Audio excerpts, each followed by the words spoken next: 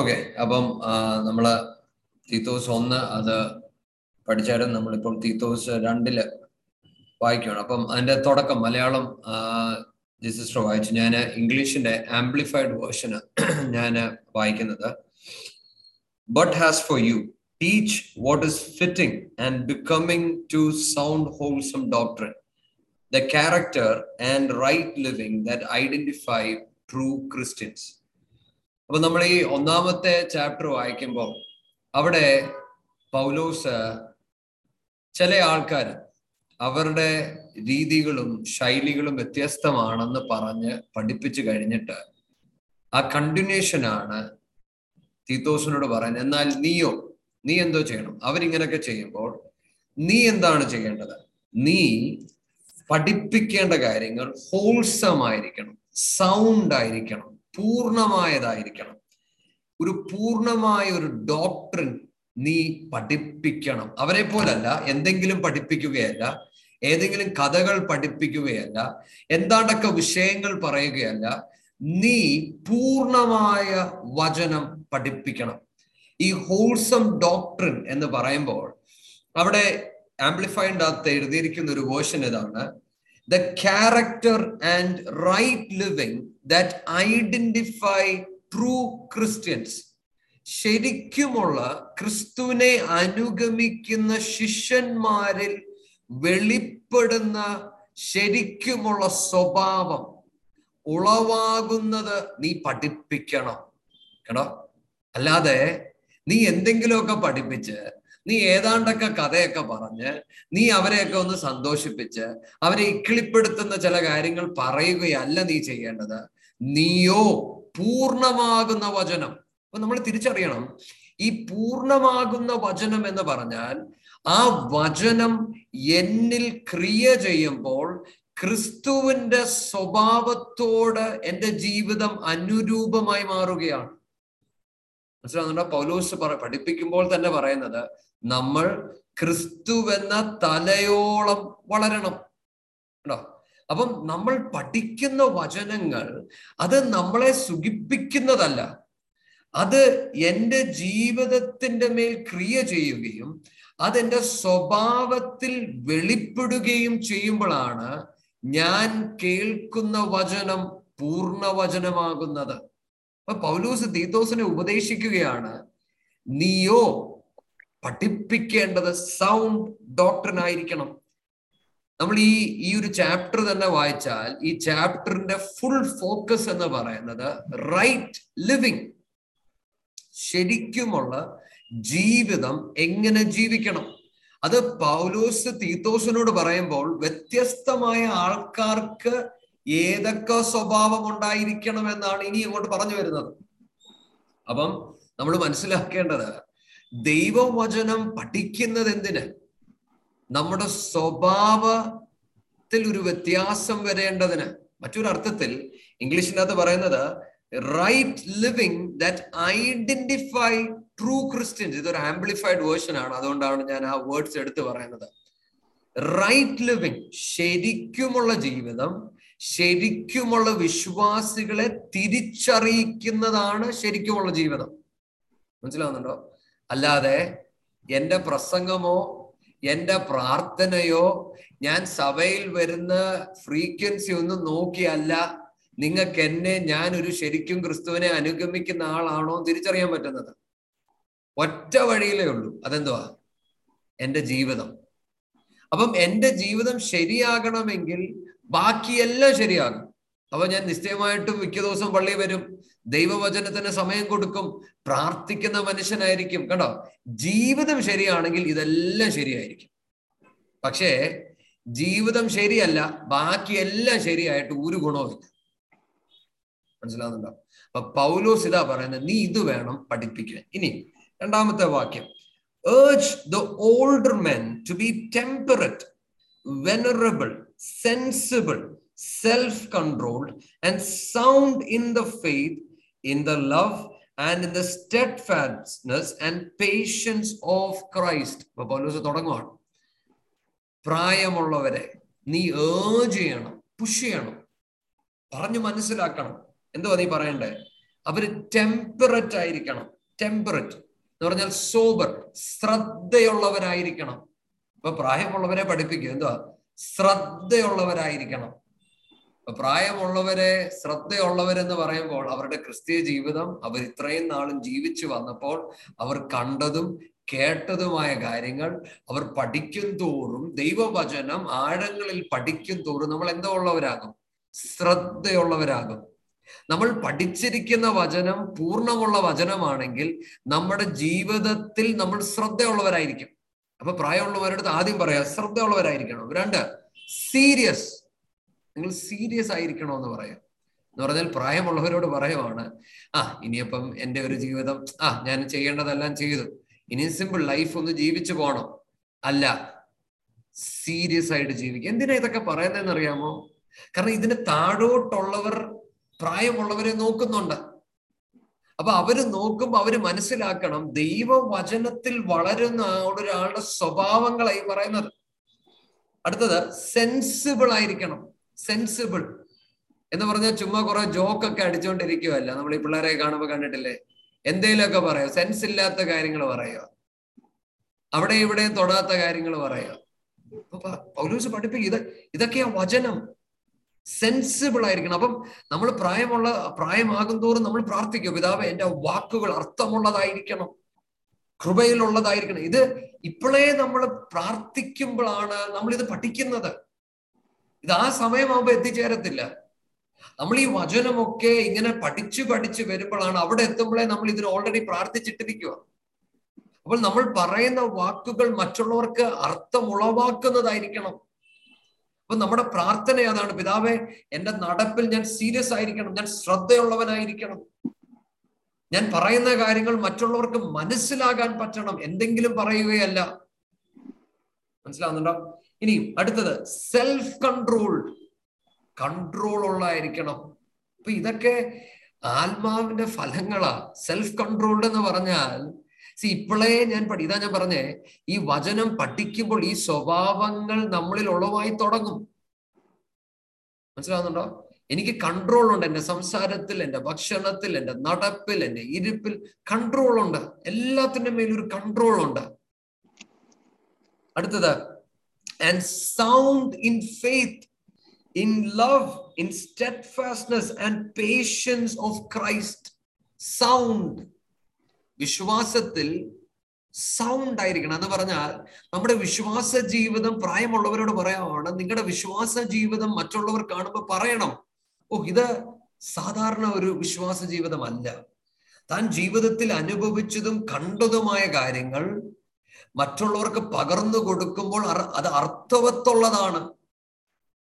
മനസ്സിലായോ? വിശ്വാസ ജീവിതം ചിലർ പറയത്തില്ലേ, മോനെ ഞാൻ കണ്ട അത്രയൊന്നും നീ കണ്ടിട്ടില്ല. സത്യം, പ്രായമുള്ളവരിൽ നിന്നും ദൈവം അതാ പ്രതീക്ഷിക്കുന്നേ. പക്ഷെ അത് നീ കണ്ടതിനെ കുറിച്ചല്ല, നിന്റെ വിശ്വാസ ജീവിതത്തിൽ അത് എത്രത്തോളം ഉറച്ചു എന്നതാ അറിയേണ്ടത്. അതാ പറയുന്നത് സൗണ്ട് ഇൻ ഫെയ്ത്ത്. അടുത്തത് ഇൻ ലവ്, സ്നേഹത്തിൽ, ക്രിസ്തുവിന്റെ സ്നേഹത്തിൽ നമ്മൾ സൗണ്ട് ആയിരിക്കണം. ക്രിസ്തുവിന്റെ സ്നേഹത്തിൽ നമ്മൾ വളർന്നവരായിരിക്കണം. അടുത്തത് സ്റ്റെഡ്ഫാസ്റ്റ്നെസ് എന്ന് പറഞ്ഞാൽ നമ്മുടെ ജീവിതത്തിൽ പ്രശ്നങ്ങൾ വരും. നമ്മൾ പ്രായമാകുമ്പോൾ നമ്മൾ കണ്ട പോലെ മറ്റുള്ളവർ കണ്ടിട്ടില്ല. നമ്മുടെ ജീവിതത്തിൽ, നമ്മുടെ കുടുംബത്തിൽ നമ്മൾ കണ്ട കാര്യങ്ങൾ, അവിടെ നമ്മൾ ക്രിസ്തുവിൽ പിടിച്ചു നിന്നത്, ആ പ്രിസർവേഷൻ, അത് മറ്റുള്ളവർ നമ്മളിൽ കാണണം. മനസ്സിലാവുന്നുണ്ടോ? ഇതെല്ലാം ക്രിസ്തു നിമിത്തം. ഇതെങ്ങനെയാ ഇങ്ങനെ കയറി വന്നതെന്ന് മറ്റുള്ളവർ കാണണം. അടുത്തത് and patience of Christ. Patience എന്നുള്ള വേർഡിൽ ആംപ്ലിഫൈഡ് എഴുതി ക്രിസ്തുവിന്റെ പേഷ്യൻസ് എന്ന് പറഞ്ഞാൽ പ്രായമാകുമ്പോൾ നമ്മൾ വിചാരിക്കുന്ന പോലെ എല്ലാം നടക്കത്തില്ല. നമ്മൾ പണ്ടാണെങ്കിൽ അങ്ങോട്ട് പോകണമെന്ന് വിചാരിച്ചാൽ നമുക്ക് പോകാൻ പറ്റും. പക്ഷെ കുറച്ചുകൂടെ പ്രായമാകുമ്പോൾ പോകാമെന്ന് വിചാരിക്കാം, പക്ഷെ നമ്മുടെ ശരീരവും കൂടെ വരത്തില്ല. അപ്പം നമുക്കൊരു അസ്വസ്ഥത വരും. പക്ഷെ അവിടെ എഴുതിയിരിക്കുവാണ് ക്രിസ്തുവിന്റെ പേഷ്യൻസ്. അപ്പൊ നമ്മൾ പ്രാർത്ഥിക്കണം, പിതാവേ എനിക്ക് അങ്ങേ പോലെ പേഷ്യന്റ് ആകുവാനുള്ള ഒരു കൃപ എനിക്ക് പകരണം. മറ്റുള്ളവർ കാണുമ്പോൾ അല്ല നമ്മൾ ദേഷ്യപ്പെടും, എന്റെ ജീവിതം ഇങ്ങനെ ആയി പോയല്ലോ. അങ്ങനല്ല, നമ്മൾ തിരിച്ചു പറയണം, പിതാവേ നീ എനിക്ക് തന്ന അവസരങ്ങളൊക്കെ നീ എന്നെ സഹായിച്ചു. പക്ഷെ ഈ നാളിലും ഇതിൽ കൂടെ കടന്നു പോകുവാൻ, ക്രിസ്തുവിന്റെ സ്വഭാവം വെളിപ്പെടുത്തുവാൻ നീ എനിക്ക് കൃപ പകരണം. ഹല്ലേലൂയ.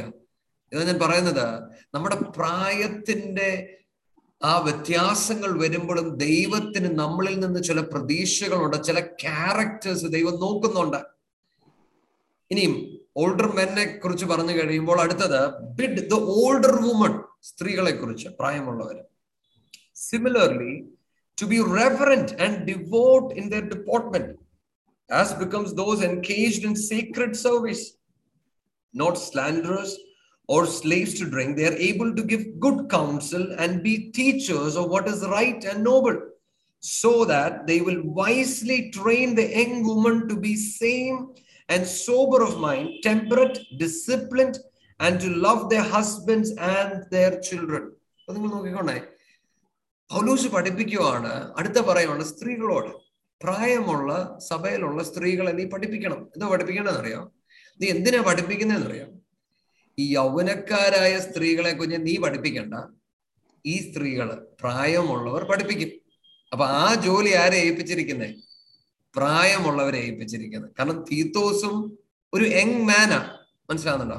അപ്പൊ പുള്ളിയോട് മോനെ നീ അവരെ പ്രായം കുറഞ്ഞ സ്ത്രീകളെ നീ പഠിപ്പിക്കണോന്ന് പറഞ്ഞില്ല. നീ അതിന് പകരം പ്രായമുള്ളവരെ നീ പഠിപ്പിക്കണം. കണ്ടോ, ഇതാ പരിശുദ്ധാത്മാവിന്റെ ആ രീതികൾ നിങ്ങൾ കണ്ടോ? അപ്പം ദൈവവചനം നമ്മൾ ശ്രദ്ധിച്ചാൽ നമ്മളെ സൂക്ഷിക്കുന്നത് ഈ വചനം.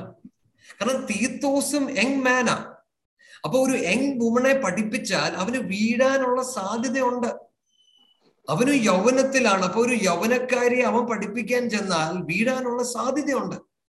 അപ്പൊ പ്രായമുള്ള ഒരു സ്ത്രീയെ നീ പഠിപ്പിക്കേണ്ടതിന്റെ ആവശ്യം എന്താണെന്നറിയോ? അവര് യൗവനക്കാരെ പഠിപ്പിക്കും.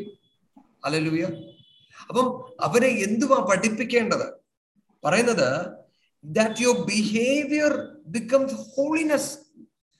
പ്രായമുള്ളവരുടെ സ്വഭാവം വിശുദ്ധിക്ക് ഉതകുന്നതായിരിക്കണം. കണ്ടോ, അവിടെ എഴുതിയിരിക്കുന്ന വേർഡ് റെവറന്റ്. നമ്മൾ ചിലപ്പം ഈ സഭായോഗത്തിന് റെവറന്റ് സോ ആൻഡ് സോ എന്ന് നമ്മുടെ മധ്യം ഉണ്ട് എന്ന് നമ്മൾ പറയും, അല്ലെ?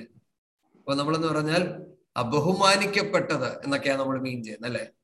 ഇവിടെ പറയുന്നത് നമ്മുടെ സ്വഭാവം അതുപോലെ ആയിരിക്കണം.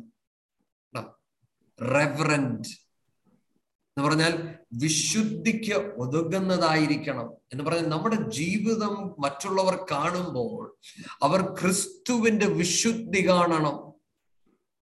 എന്നാൽ പ്രായമുള്ള സഹോദരന്മാരോട് പറഞ്ഞത് മറ്റൊന്നാണെങ്കിൽ പ്രായമുള്ള സഹോദരിമാരോട് മറ്റൊരു കാര്യമാണ് പറയുന്നത്. അങ്ങനത്തെ സ്വഭാവം ഇല്ലാതിരിക്കരുത്. അവരുടെ സീക്രട്ട് സർവീസ്, അവര് കുറ്റങ്ങൾ പറഞ്ഞ് പരത്തുന്നവരാകരുത്. മറ്റുള്ളവരുടെ കുറ്റം പ്രായമാകുമ്പോൾ നീ കേട്ടായിരുന്നോ മറ്റേ പുള്ളിക്കാരുടെ സംഭവങ്ങള്, അതിന് സമയം എടുക്കരുത്. എന്താ? നിന്റെ സ്വഭാവം വിശുദ്ധിക്ക്. യു ഹാവ് ആൻ ഓഫീസ് എന്നാ പറയുന്നത്. കണ്ടോ, you have an office to teach the young woman. പ്രായം കുറഞ്ഞ യൗവനക്കാരെ പഠിപ്പിക്കുന്ന ഒരു ചുമതല പ്രായമുള്ളവരെ ഏൽപ്പിച്ചിരിക്കുകയാണ്. ഈ തിരിച്ചറിവ് നമ്മുടെ അകത്തുണ്ടായിരിക്കണം. അതുകൊണ്ട് നമ്മുടെ സ്വഭാവത്തെ നമ്മൾ സൂക്ഷിക്കണം. അതുകൊണ്ട് പറയാം, they are to give good counsel and be teachers of what is right and noble. ഇപ്പൊ എല്ലാ പ്രായമുള്ള സ്ത്രീകൾക്കും ഈ ചുമതലയുണ്ട്. ചിലവർക്ക് വേണ്ടി മാത്രമല്ല എഴുതിയിരിക്കുന്നത്, കേട്ടോ, എല്ലാവർക്കും അവര് പഠിപ്പിക്കണം. they are teachers എന്ന് പറഞ്ഞാൽ എന്തുവാ ഇവര് പഠിപ്പിക്കുന്നത്? അതാ അടുത്തത്, that they will wisely train the young woman to be same and sober of mind, temperate, disciplined, to love their husbands and their children. എന്തുവാ പഠിപ്പിക്കുന്നത്? ഇവര് പഠിപ്പിക്കുന്നത് എന്താണെന്നറിയോ? വീടെങ്ങനെ നീ കൊണ്ട് നടക്കണം, കുഞ്ഞുങ്ങളെ നീ എങ്ങനെ വളർത്തണം, എങ്ങനെയാണ് നിന്റെ കുടുംബജീവിതം ഡിസിപ്ലിൻഡ് ആകേണ്ടത്, എങ്ങനെയാണ് കുഞ്ഞുങ്ങളെ ഡിസിപ്ലിൻ ചെയ്യേണ്ടത്, എങ്ങനെയാണ് നിന്റെ ഭർത്താവിനെ സ്നേഹിക്കേണ്ടതും ഭർത്താവിന്റെ ആവശ്യങ്ങൾ തിരിച്ചറിഞ്ഞ് അവരുടെ ആ ദൈവ വിളി പൂർത്തീകരിക്കത്തക്കവണ്ണം നീ എങ്ങനെ നടക്കണം, ഇത് പറഞ്ഞു കൊടുക്കുക. ഇന്ന് നമുക്കിതൊന്നും സഭയ്ക്കകത്ത് കേൾക്കാനില്ല. അതുകൊണ്ട് യൗവനക്കാരായ സ്ത്രീകൾക്കും ഇതൊന്നും അറിയത്തില്ല. അവര് കല്യാണം കഴിച്ചു മുന്നോട്ട് പോയി. നമുക്കിത് സഭായോഗത്തിനും കേൾക്കത്തില്ല. പക്ഷെ ഇത് ദൈവവചനത്തിന്റെ അകത്ത് സഭയ്ക്ക് കൊടുത്തിരിക്കുന്ന ചുമതലകൾ. കാരണം നമ്മൾ കണ്ട കാര്യങ്ങൾ. ഇതുകൊണ്ടാ സ്ത്രീകൾ പ്രായമാകും തോറും അവർ വന്ന്, ഞാൻ കേട്ടിട്ടുണ്ട് അമ്മച്ചിമാരൊക്കെ, ഞാനിവിടെ റിനുവിന്റെ വീട്ടിൽ വന്നപ്പം അവിടെ വലിപ്പിച്ച് പറഞ്ഞു, മോനെ എനിക്ക് കുക്ക് ചെയ്യാനൊന്നും അറിയത്തില്ലായിരുന്നടാ, എനിക്കൊന്നും അറിയത്തില്ലായിരുന്നു, പക്ഷെ ഞാൻ വന്നിട്ടാ ഇതെല്ലാം പഠിച്ചത് കേട്ടാ. അപ്പൊ ഞാനും റിനുവിനോട് പറഞ്ഞോളൂ, അത് നല്ല പരിപാടിയാണ്. പക്ഷെ ഈ വന്നിട്ട് പഠിച്ചത് മക്കളെ പഠിപ്പിക്കണം കേട്ടോ, അവരെ പറഞ്ഞു കൊടുക്കണം. മക്കളെ എങ്ങനെയാണ്. അപ്പൊ അമ്മച്ചി, ഞാന് കല്യാണം കഴിച്ച് വന്നപ്പോ അമ്മച്ചി സ്ഥിരമായിട്ട് എൻ്റെ അടുത്തിരുന്ന് ഇങ്ങനെ സംസാരിക്കും. അപ്പൊ ഞാൻ ഒരുപാട് കഥകൾ അമ്മച്ചിയുടെ അടുത്തിരുന്ന് കേൾക്കും. അപ്പൊ അമ്മച്ചിക്ക് ഒരുപാട് സെർവൻസ് ഉണ്ടെന്നും ആ സെർവൻസിനെയൊക്കെ ടേക്ക് കെയർ ചെയ്യുന്നൊക്കെ ഞാൻ ഭയങ്കര ഇതോടാ കേൾക്കുന്നേ. പക്ഷെ ഞാൻ പറയുന്നത്, ഇതൊക്കെയാണ് നമ്മൾ കൈമാറേണ്ടത്. നമ്മൾ എങ്ങനെയാ കുഞ്ഞുങ്ങളെ വളർത്തിക്കൊണ്ടുവരുന്നത്, എങ്ങനെയാണ് ആത്മീയ ജീവിതം വളർത്തിക്കൊണ്ടുവരേണ്ടത്, ഒരു ഭർത്താവിനെ എങ്ങനെ ടേക്ക് കെയർ ചെയ്യണം, ഭർത്താവിന്റെ സ്വഭാവത്തെ നമ്മൾ എത്ര ശ്രദ്ധിക്കണം, ആ ഭർത്താവിന്റെ വിളിയിൽ നമുക്ക് എത്രയേറെ പങ്കുണ്ട്. ഡിസിപ്ലിൻ, അവിടെ എഴുതിയിരിക്കുന്ന വേർഡ് ഡിസിപ്ലിൻ എന്ന് പറഞ്ഞാൽ എല്ലാത്തിനും ഒരു സമയം, ഒരു അച്ചടക്കം ഉണ്ടായിരിക്കണം. അത് പഠിപ്പിക്കണം. അത് പഠിപ്പിക്കാൻ നമ്മൾ ബാധ്യസ്ഥരാണ്. കാരണം അതുകൊണ്ട് അടുത്ത് എഴുതിയിരിക്കുന്നത് ടു ബി സെൽഫ് കൺട്രോൾ. 5-ാമത്തെ വാക്യം വായിച്ചേ. To be self control, chaste, homemakers, good natured, adapting and subordinating themselves to their husbands, that the word of God may not be exposed to reproach, blame or discredited. അപ്പം നമ്മൾ ഈ 5-ാമത്തെ വാക്യം വായിച്ചാൽ അവിടെ എന്തൊക്കെയാണെന്ന് എഴുതിയിട്ടുണ്ട്. ഇതെന്തിനാ ഇങ്ങനെ എഴുതിയെന്ന് അറിയാമോ? ദൈവവചനം നിങ്ങൾ നിമിത്തം ഡിസ്ക്രെഡിറ്റ് ആയി പോകരുത് എന്ന് പറഞ്ഞാൽ, നിങ്ങളുടെ സ്വഭാവം കണ്ടിട്ട് എന്തുവാണ് നീ പഠിക്കുന്നേ, ഏത് പള്ളിയിലായി പോകുന്നേ എന്ന് ചോദിക്കാൻ ഇടവരരുതെന്ന്. അതിനുവേണ്ടി നമ്മുടെ കുഞ്ഞുങ്ങളെ നമ്മൾ പഠിപ്പിക്കണം സെൽഫ് കൺട്രോൾഡ് ആകുവാൻ. ഇന്നത്തെ പിള്ളേർക്ക് ഇതൊന്നും അറിയത്തില്ല. ഞാൻ പണ്ട് കേട്ടിട്ടുണ്ട്, എൻ്റെ മമ്മിയുടെ അമ്മച്ചി, എനിക്കൊന്ന് പല അമ്മച്ചിമാരും ഇത് പണ്ട് കാലത്ത് ചെയ്തിട്ടുണ്ട്. അന്ന് ഭക്ഷണമൊക്കെ കുറവാ. അപ്പം ദൈവദാസന്മാര് വരാൻ നേരം കഞ്ഞി ഉണ്ടെങ്കിൽ അവസാന നിമിഷമായിരിക്കും ദൈവദാസന്മാര് വരുന്നതെന്ന് പറയുന്നത്. അപ്പൊ ഈ 4-6 പിള്ളേരുണ്ട്. പിള്ളേർക്കെല്ലാം കഞ്ഞിവെള്ളം കൊടുത്തിട്ട് ബാക്കി പാസ്റ്റർമാർക്കെല്ലാം അരി കൊടുക്കും. അവരെല്ലാം കഴിക്കും, പിള്ളേർ കഞ്ഞിവെള്ളം കുടിക്കും. ഞാൻ ആലോചിക്കുക, ഇപ്പൊ വല്ലതും ആണെങ്കിൽ ഇതൊന്നും നടക്കുന്ന കാര്യമൊന്നുമില്ല. പിള്ളേര് പറയാം, ആദ്യം എനിക്ക് കഞ്ഞി വിളമ്പിയിട്ട് മതി ബാക്കി. മനസ്സിലായോ? കാരണം നമ്മൾ അതിനനുസരിച്ച് ട്രെയിനിങ് നടക്കുന്നില്ല. സെൽഫ് കൺട്രോൾഡ് നമ്മൾ പഠിപ്പിക്കുന്നില്ല. നമ്മുടെ കുഞ്ഞുങ്ങളെ നമ്മൾ പഠിപ്പിക്കുന്നില്ല. ആദ്യം എന്റെ വയറ് നിറയട്ടെ, അത് കഴിഞ്ഞിട്ട് മതി ബാക്കി. അല്ല, ഇന്ന് ഇതുകൊണ്ടാണ് നമ്മുടെ കൾച്ചർ മാറിപ്പോയി. ഇന്ന് ആണും പെണ്ണും ഒരുപോലെ നിൽക്കുക. നിങ്ങൾക്ക് വേണമെങ്കിൽ എനിക്കും വേണം.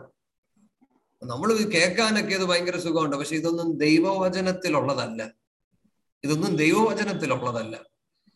അതുകൊണ്ട് എഴുതിയിരിക്കുന്ന chaste, homemakers. homemakers എന്ന് പറഞ്ഞാൽ വീട്ടിൽ കല്യാണം കഴിച്ചു വിടുമ്പോൾ, മക്കളെ നിനക്ക് ഭക്ഷണം ഉണ്ടാക്കാൻ അറിയാമോ?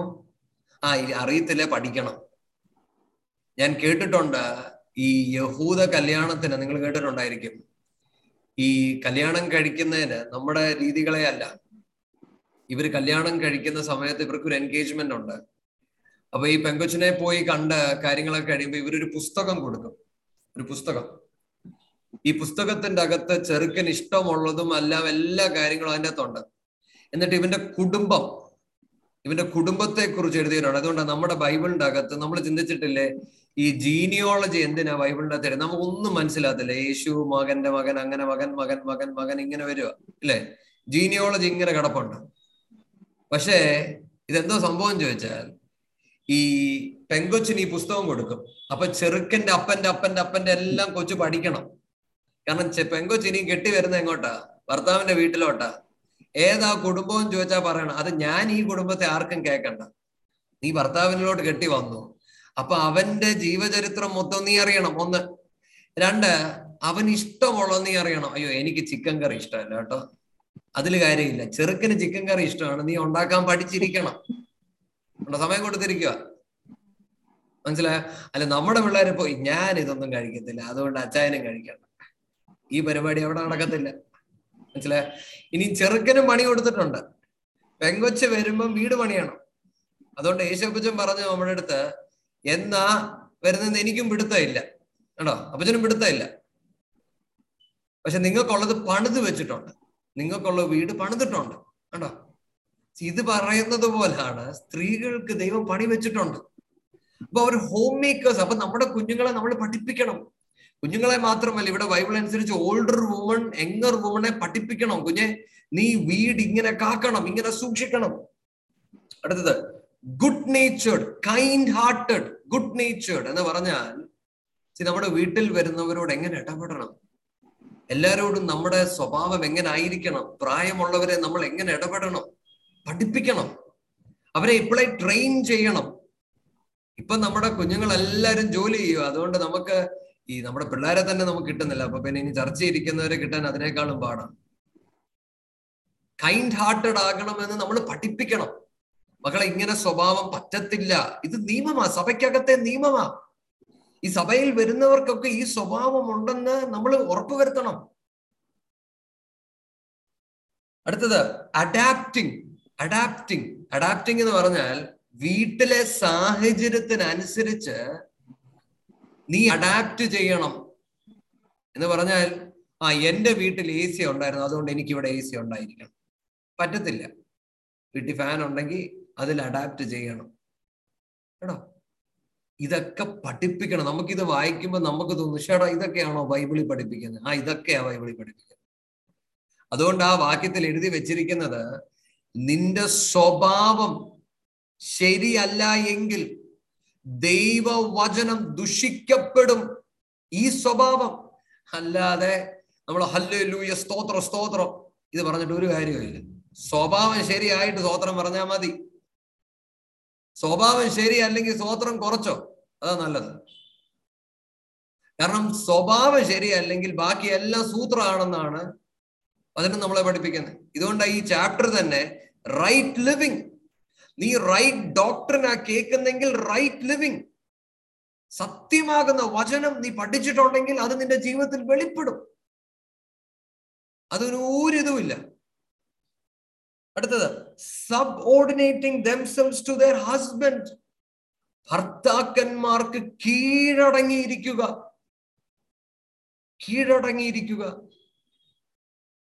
അല്ലാതെ നമ്മളത് പഠിപ്പിക്കണം കുഞ്ഞുങ്ങളെ. നമ്മുടെ യങ്ങർ വുമൻസിനെ നമ്മൾ പഠിപ്പിക്കണം. മക്കളെ, നീ ഭർത്താവിന് കീഴടങ്ങിയിരിക്കണം. ഞാൻ കഴിഞ്ഞ പ്രാവശ്യം ഞാൻ കൊക്കക്കോളയുടെ കഥ നിങ്ങളോട് പറഞ്ഞതാ. പുറത്തെ സ്ത്രീകൾ ഇങ്ങനെ പഠിപ്പിക്കുന്നുണ്ട്, മനസ്സിലാവുന്നുണ്ടോ? അവര് വലിയ CEO-യാ. അതൊക്കെ ഓഫീസില്. വീട്ടിൽ വരുമ്പോൾ നീ ഭർത്താവിന് കീഴടങ്ങിയിരിക്കണം. ഇന്നത്തെ കാലഘട്ടത്തിൽ ഈ വചനം നമുക്ക് ഭയങ്കര ഇമ്പോർട്ടൻ്റാ. കാരണം ഇന്ന് ഭർത്താവും ഭാര്യയും ഒരുപോലെ ജോലി ചെയ്യുന്നുണ്ട്, അവർക്ക് അവരുടെ കാര്യങ്ങൾ ചെയ്യുവാനുണ്ട്. പക്ഷെ നമുക്ക് ഈ വചനം അനുസരിച്ച് അവരെ പഠിപ്പിച്ചേ മതിയാവത്തുള്ളൂ. കാരണം ഈ വക കാര്യങ്ങൾ ഇന്ന് സഭയ്ക്കകത്ത് നടക്കുന്നുണ്ട്. ഇടയ്ക്കിടയ്ക്ക് ഞാന് ഒരു ദൈവദാസന്റെ ഒരു മോള് കല്യാണം കഴിച്ചു പോയ ഒരു കാര്യം കേട്ടപ്പോ, ചെറുക്കം ഭയങ്കര വർഷിപ്പ് ലീഡറോ, യൂട്യൂബിൽ വരെ പാട്ടുണ്ട്. പക്ഷെ കല്യാണം കഴിച്ച് ചെന്നപ്പോൾ അറിഞ്ഞേ അവന് വേറെ ഭാര്യ ഉണ്ടെന്ന്. പക്ഷെ വർഷിപ്പ് ലീഡറാ. ഞാൻ കഴിഞ്ഞ ദിവസം റീനുവിനോട് അത് പറയായിരുന്നു. പ്രിയനേ എന്നൊക്കെ ചിലപ്പോൾ പാടിക്കാണും. ഏത് പ്രിയനാണെന്ന് ആരും ചോദിച്ചില്ല. മനസ്സിലായോ? സഭയ്ക്കകത്തിരിക്കുന്നവർ അറിഞ്ഞില്ലെന്നുള്ളതാ വിഷയം. സ്വന്തം അപ്പനും അമ്മയും അറിഞ്ഞില്ലെന്നാ വിഷയം. എന്തുകൊണ്ട് അറിയാത്തെന്നറിയാമോ? ഈ വചനം നമുക്ക് തെളിവാ. കാരണം ഇതല്ല ഇന്ന് സഭയ്ക്കകത്ത് പഠിപ്പിക്കുന്നത്. സഭയ്ക്കകത്ത് നിന്ന് ദൈവവചനം പഠിപ്പിക്കുമ്പോൾ നമ്മുടെ സ്വഭാവങ്ങളെ കുറിച്ച് പഠിപ്പിക്കുന്നില്ല. ഇന്ന് പഠിപ്പിക്കുന്നത് മൊത്തം മറ്റു പലതുമാണ്. പക്ഷെ പൗലൂസ് തീത്തോസിന് എഴുതിയപ്പോൾ പൗലൂസ് പറഞ്ഞു കൊടുത്തു, കുഞ്ഞെ, ഒരു തലമുറ എഴുന്നേറ്റ് വരുന്നുണ്ട്. അവർക്ക് കഥകളും ഇക്കിളിക്കഥകളും പറഞ്ഞ് രസിപ്പിക്കുമ്പോൾ നീ പൂർണ്ണ സുവിശേഷം പറഞ്ഞു കൊടുക്കണം. ഈ പൂർണ്ണ സുവിശേഷം എന്തെന്നറിയാമോ? ഓരോ പേരുടെ സ്വഭാവത്തെ കുറിച്ചുള്ളതാണ് ഈ സുവിശേഷം. അതുകൊണ്ട് 5-ാമത്തെ വാക്യത്തിൽ പറയുന്നത്, ഈ വക സ്വഭാവങ്ങൾ നിന്നിൽ വെളിപ്പെട്ടില്ലെങ്കിൽ ദൈവവചനം ദുഷിക്കപ്പെടും. It will be discredited. ഇന്ന് നമ്മൾ ഈ വചനം കേൾക്കുമ്പോൾ നമ്മളോട് ചോദിക്കണം, പിതാവേ, എന്റെ ജീവിതം മുഖാന്തരം ഈ ദൈവവചനം ഡിസ്ക്രെഡിറ്റഡ് ആയിട്ടുണ്ടോ? എന്റെ ജീവിതം മുഖാന്തരം ആൾക്കാർ പറഞ്ഞിട്ടുണ്ടോ ഇവനും ബെന്തിക്കോസുകാരനാണോ? ഇവനും നമ്മുടെ ജീവിതത്തിൽ നമ്മൾ ശോധന ചെയ്യണം. ദൈവമേ, എന്റെ ജീവിതം ദൈവത്തിന് പ്രസാദമുള്ളതായിരിക്കണം. അടുത്തത് 6-ാമത്തെ വാക്യം. In a similar way, urge the younger men to be self-restrained and to behave prudently, taking life seriously. ഇനി യൗവനക്കാരോട് പറയണം, എന്താണെന്നറിയാം? To be self-restrained എന്ന് പറഞ്ഞാൽ നീ ശ്രദ്ധയോടെ നിന്നെ തന്നെ സൂക്ഷിക്കുക, നിന്നെ തന്നെ റിസ്ട്രെയിൻ ചെയ്യുക. കാരണം യങ്ങർ മെന്ന, അവന് തിളയ്ക്കുന്ന രക്തമാണ്, എല്ലാം ചെയ്യാനായിട്ട് ഇങ്ങനെ പൊളിച്ചങ്ങോട്ട് പോവാ. അവനോട് പഠിപ്പിക്കണം നീ ടു ബി സെൽഫ് റിസ്ട്രെയിൻ എന്ന് പറഞ്ഞാൽ നീ നിന്നെ തന്നെ സൂക്ഷിക്കണം. 2, you need to be serious about life. നമ്മൾ യൗവനക്കാർക്ക് അറിയാം, നമ്മുടെ യൗവന സ്വഭാവം നമ്മൾ അത്ര സീരിയസ് ഒന്നും അല്ല, നമ്മളങ്ങ് അടിച്ചു പൊളിച്ചു പോവാ. പക്ഷേ അവരെ പഠിപ്പിക്കണം, കുഞ്ഞെ, your life is to be serious. നീ സീരിയസ് ആയിരിക്കണമെന്ന് നമ്മൾ ദൈവവചനം കുഞ്ഞുങ്ങളെ പഠിപ്പിക്കണം. എന്നിട്ട് തീത്തോസ് യൗവനക്കാരനായതുകൊണ്ട് പൗലോസ് അവിടെ കൊണ്ട് പറഞ്ഞു നിർത്തിയില്ല. Show your own self in all respects to be a pattern and a model of good deeds and works, teaching what is unadulterated, showing gravity, having the strictest regard for truth, and purity of motive with dignity and seriousness. പൗലോസ് തീത്തോസ് യൗവനക്കാരനായോണ്ട് കുഞ്ഞെ നീ പഠിപ്പിക്കണമെന്ന് പറഞ്ഞ് നിർത്തിയില്ല. തന്നോട് പറഞ്ഞു, നീ അവർക്കൊരു pattern ആയിരിക്കണം, ഒരു മോഡൽ ആയിരിക്കണം. എന്തിലൊക്കെയെന്ന് അറിയാമോ? നിന്റെ പ്രവൃത്തിയിൽ, നീ ചെയ്യുന്ന കാര്യങ്ങളിൽ നീ ഒരു പാറ്റേൺ ആയിരിക്കണം. എന്ന് പറഞ്ഞാൽ യൗവനക്കാർ നിന്നെ നോക്കിയിട്ട് പറയണം, കണ്ടോ തീത്തോസിന്റെ ജീവിതം കണ്ടോ, തീത്തോസിന്റെ വേഷം കണ്ടോ, തീത്തോസിന്റെ സംസാരം കണ്ടോ, തീത്തോസ് മറ്റുള്ളവരുമായി ഇടപെടുന്ന കണ്ടോ. നീ ഒരു മോഡൽ ആയിരിക്കണം. മറ്റുള്ളവർക്ക് നിന്നെ അനുഗമിക്കത്തക്കവണ്ണം നിന്റെ ജീവിതം ഒരു തുറന്ന പുസ്തകമായിരിക്കണം. എന്നിട്ട് വേണം നീ പഠിപ്പിക്കുവാൻ. Teaching what is unadulterated. Unadulterated എന്ന് പറഞ്ഞാൽ ശുദ്ധമായ വചനം നീ അവരെ പഠിപ്പിക്കണം. എന്തുകൊണ്ടാ? നീ ഒരു പാറ്റേൺ ആയതുകൊണ്ട്, നീ ഒരു മോഡൽ ആയതുകൊണ്ട്. മക്കളെ, നമ്മുടെ ജീവിതം ശരിയല്ലെങ്കിൽ നമുക്ക് സത്യമാകുന്ന വചനം അതുപോലെ പഠിപ്പിക്കാൻ പറ്റത്തില്ല. നമ്മുടെ ജീവിതം ശരിയായെങ്കിലേ നമുക്ക് ശരിയായി പഠിപ്പിക്കാൻ പറ്റത്തുള്ളൂ. ഞാൻ തെറ്റ് ചെയ്തിട്ട് അല്ല നിങ്ങൾ ചെയ്യണമേന്ന് എനിക്ക് പറയാൻ പറ്റത്തില്ല. ഞാൻ ഇന്നലെ റിനുവിന്റെ അടുത്താന്ന് തോന്നുന്നു ഞാൻ ഇത് പറയായിരുന്നു. ഏറ്റവും എളുപ്പമുള്ള കാര്യം എന്നെ കൊണ്ട് നടക്കുന്നില്ല, പക്ഷെ നീ എന്തായാലും ചെയ്യും. ഞാൻ ഭയങ്കര സീരിയസ് ആയിട്ടാണ് പഠിപ്പിക്കുന്നത്, പക്ഷെ എന്നെ കൊണ്ട് നടക്കുന്നില്ല. അത് പറ്റത്തില്ല. ഞാൻ പഠിപ്പിക്കുന്ന കാര്യം ഞാനൊരു പാറ്റേൺ ആയിരിക്കണം. കാരണം ജീവിക്കാൻ പരിശ്രമിക്കുന്നവർ എൻ്റെ ജീവിതത്തിലോട്ട് നോക്കും, ഇതെങ്ങനെയാ ജീവിക്കേണ്ടത്. ഞാൻ എവിടെ വായിച്ച ഒരു ഇത് ഓർക്കുന്നു. ഒരു ദൈവദാസൻ എഴുന്നേറ്റ് ഒരു അരമണിക്കൂറോളം പ്രസംഗിച്ചു. ഭയങ്കര തീപാറുന്ന പ്രസംഗം. അപ്പൊ ആ കേട്ടോണ്ടിരുന്ന ഒരാള് ചെന്ന് മീറ്റിംഗ് കഴിഞ്ഞപ്പോ ഈ ദേവദാസനോട് ചോദിച്ചു, അച്ഛാ വചനമൊക്കെ മനസ്സിലായി, ഇതെങ്ങനെയാ ജീവിക്കണ്ടേ? പുള്ളിക്ക് പറയാൻ ഉത്തരമില്ല. പുള്ളിക്ക് പ്രസംഗിക്കാനേ അറിയത്തുള്ളൂ. അപ്പൊ പിന്നെയും ചോദിച്ചു, അല്ല അച്ഛാ ഇത് എനിക്ക് മനസ്സിലായി, ഇതിപ്പോ എനിക്ക് ജീവിക്കണം, ഇതെങ്ങനെയാ ജീവിക്കുന്നത്? അറിയത്തില്ല പറയാൻ. കാരണം പുള്ളി ജീവിച്ചിട്ടില്ല. ബൈബിളിൽ എഴുതിയിട്ടുണ്ട്, അതുകൊണ്ട് പ്രസംഗിച്ചു. ഇത് പണ്ടാരണ്ട് പറഞ്ഞല്ലേ, ഞാൻ നിങ്ങളുടെ അടുത്ത് പറയണം, നന്നായി വണ്ടി ഓടിക്കണം, അത് ഗിയർ ഇടണം, പിന്നെ നമ്മൾ ക്ലച്ച് ചവിട്ടണം, പിന്നെ ആക്സിലേറ്റർ കൊടുക്കണം, പിന്നെ നമ്മൾ ഗിയർ ഇടാൻ നേരം എല്ലാം ഇടണം. എല്ലാം കഴിഞ്ഞിട്ട് നിങ്ങൾ ഇറങ്ങാൻ നേരം അച്ഛൻ ഇത്രയും പറഞ്ഞ വണ്ടി ഓടിക്കാറില്ല, എന്നാ കീ പിടിച്ചോ, ഓടിച്ചോളാൻ പറഞ്ഞപ്പോ അയ്യോ ഞാൻ ഓടിക്കത്തില്ല കേട്ടോ, പറയാനേ എനിക്കറിയത്തുള്ളൂ എന്ന് പറഞ്ഞാൽ എങ്ങനെ ഇരിക്കും?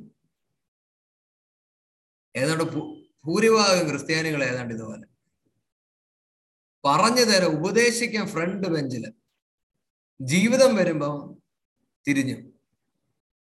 ഇതിനെയാണ് പൗലോസ് പറയുന്നത്, ഇത് നമുക്ക് ശരിയാകത്തില്ല. അതുകൊണ്ടാണ് പൗലോസ് തീത്തോസിനോട് പറയുന്നത്, ടീച്ചിങ് അൺഅഡൾട്ടറേറ്റഡ്, ഷോയിങ് ഗ്രാവിറ്റി എന്ന് പറഞ്ഞാൽ showing seriousness, the strictest regard for truth and purity of motive. Paulose പറയുന്ന ആ വേർഡ് എന്ന് പറയാം, തീത്തോസെ നീ പഠിപ്പിക്കുന്ന വചനം അൺഅഡൾട്ടറേറ്റഡ് ആയിരിക്കും, വെള്ളം ചേർക്കാത്ത വചനം. എന്നിട്ട് നീ വളരെ സ്ട്രിക്റ്റ് ആയിരിക്കണം. എന്തൊക്കെയാണെന്നറിയാമോ? രണ്ട് കാര്യത്തിൽ. ഒന്നിൽ ദൈവവചനം എന്ന സത്യത്തിൽ നീ വളരെ സ്ട്രിക്റ്റ് ആയിരിക്കണം. രണ്ട്, പ്യൂരിറ്റി, വിശുദ്ധിയുള്ള ഒരു ജീവിതം. അത് ആ വിശുദ്ധി എന്നുള്ളതിനെ എഴുതിയിരിക്കുന്നത് പ്യൂരിറ്റി ഓഫ് മോട്ടീവ്. മോട്ടീവ് എന്ന് പറഞ്ഞാൽ എൻ്റെ മനസ്സിലുള്ള ചിന്ത. ഞാൻ നിങ്ങളെ ഈ വചനം പഠിപ്പിക്കുമ്പോൾ എൻ്റെ മനസ്സിൻ്റെ അകത്ത് ഇതിന്റെ പിന്നിൽ ഒരു കാരണം ഉണ്ടാകരുത്, അത് പ്യൂർ ആയിരിക്കണം. എന്തിനാ പഠിപ്പിക്കുന്നത്? നിങ്ങൾ വിശുദ്ധരായി കാണപ്പെടുവാൻ വേണ്ടി. അല്ലാതെ നിങ്ങൾ എൻ്റെ പുറയിൽ ഇങ്ങനെ നടന്ന് എന്നാ പിന്നെ എനിക്ക് വേണ്ടി ഇന്നും പ്രാർത്ഥിക്കുക, അതിനല്ല. മനസ്സിലാവുന്നുണ്ടോ? നിങ്ങളെ ആരും കൂട്ടത്തിൽ പിടിക്കാനല്ല, നിങ്ങൾ ദൈവത്തിന്റെ മുമ്പിൽ വിശുദ്ധരായിരിക്കേണ്ടതിന് ആ മോട്ടീവ് കറക്റ്റ് ആയിരിക്കണം. പൗലോസ് പറയുന്നത് യു ഷുഡ് ബി സ്ട്രിക്റ്റ്. അതിൽ ഒരിക്കലും നീ മാറരുത്. അവരെ പഠിപ്പിക്കുമ്പോൾ പൗലോസ് വളരെ സ്ട്രിക്റ്റ് ആയിട്ടാണ് പഠിപ്പിക്കുന്നത്. അടുത്തത് with dignity and seriousness. With dignity എന്ന് പറഞ്ഞാൽ നിന്നെ നീ ക്യാരി ചെയ്യേണ്ടത് ഒരു ഡിഗ്നിറ്റിയിലായിരിക്കണം. നീ അവരെ പഠിപ്പിക്കുമ്പോൾ അവരോട് ചേർന്ന് കൊച്ചുകളിയല്ല. അവരും യൗവനക്കാര്, നീയും യൗവനക്കാര്. നിങ്ങൾ ഇങ്ങനെ കളിച്ചോണ്ട് പിന്നെ നീ അത് ശ്രദ്ധിച്ചോണം കേട്ടോ, അങ്ങനല്ല. നിന്റെ ജീവിതവും ശരിയായിരിക്കണം. നീ അവരോട് പറയുന്നതിന് ഒരു രീതി ഉണ്ടായിരിക്കണം. അല്ലാതെ നീ അവരുടെ കൂടെ കുഴഞ്ഞിട്ട് നീ അവരെ ഉപദേശിക്കാൻ ചെല്ലരുത്. നിന്റെ ജീവിതം നീ വളരെ സീരിയസ് ആയിരിക്കണം. നിന്റെ വിളി എന്താന്നുള്ളത് തിരിച്ചറിവ് നിനക്കുണ്ടായിരിക്കണം. നീ പഠിക്കുന്ന വചനത്തെക്കുറിച്ച് നിനക്കൊരു ബോധ്യമുണ്ടായിരിക്കണം. നമ്മൾ ഈ വചനമൊക്കെ പഠിക്കുമ്പോൾ ദൈവം നമ്മളോട് ഇടപെടട്ടെ. ഈ വചനത്തോട് നമ്മൾ ഇത്ര വിശ്വസ്തത കാണിക്കുന്നുണ്ടോ എന്ന് നമ്മളോട് ചോദിക്കണം. പൗലോസ് ഇങ്ങനെയാണ് തന്റെ പുറകിൽ വന്നവരെ താൻ ട്രെയിൻ ചെയ്തത്. താൻ അങ്ങനെ അവരെ ട്രെയിൻ ചെയ്തെങ്കിൽ താൻ തന്നോട് ഇതിനേക്കാളും സ്ട്രിക്റ്റ് ആയിരുന്നു. അതുകൊണ്ട് ആ പൗലോസ് പറയുന്ന I have disciplined my body. ഞാൻ എൻ്റെ ശരീരത്തെ ഞാൻ ഡിസിപ്ലിൻ ചെയ്തിട്ടുണ്ട്. എന്താണെന്നറിയാമോ?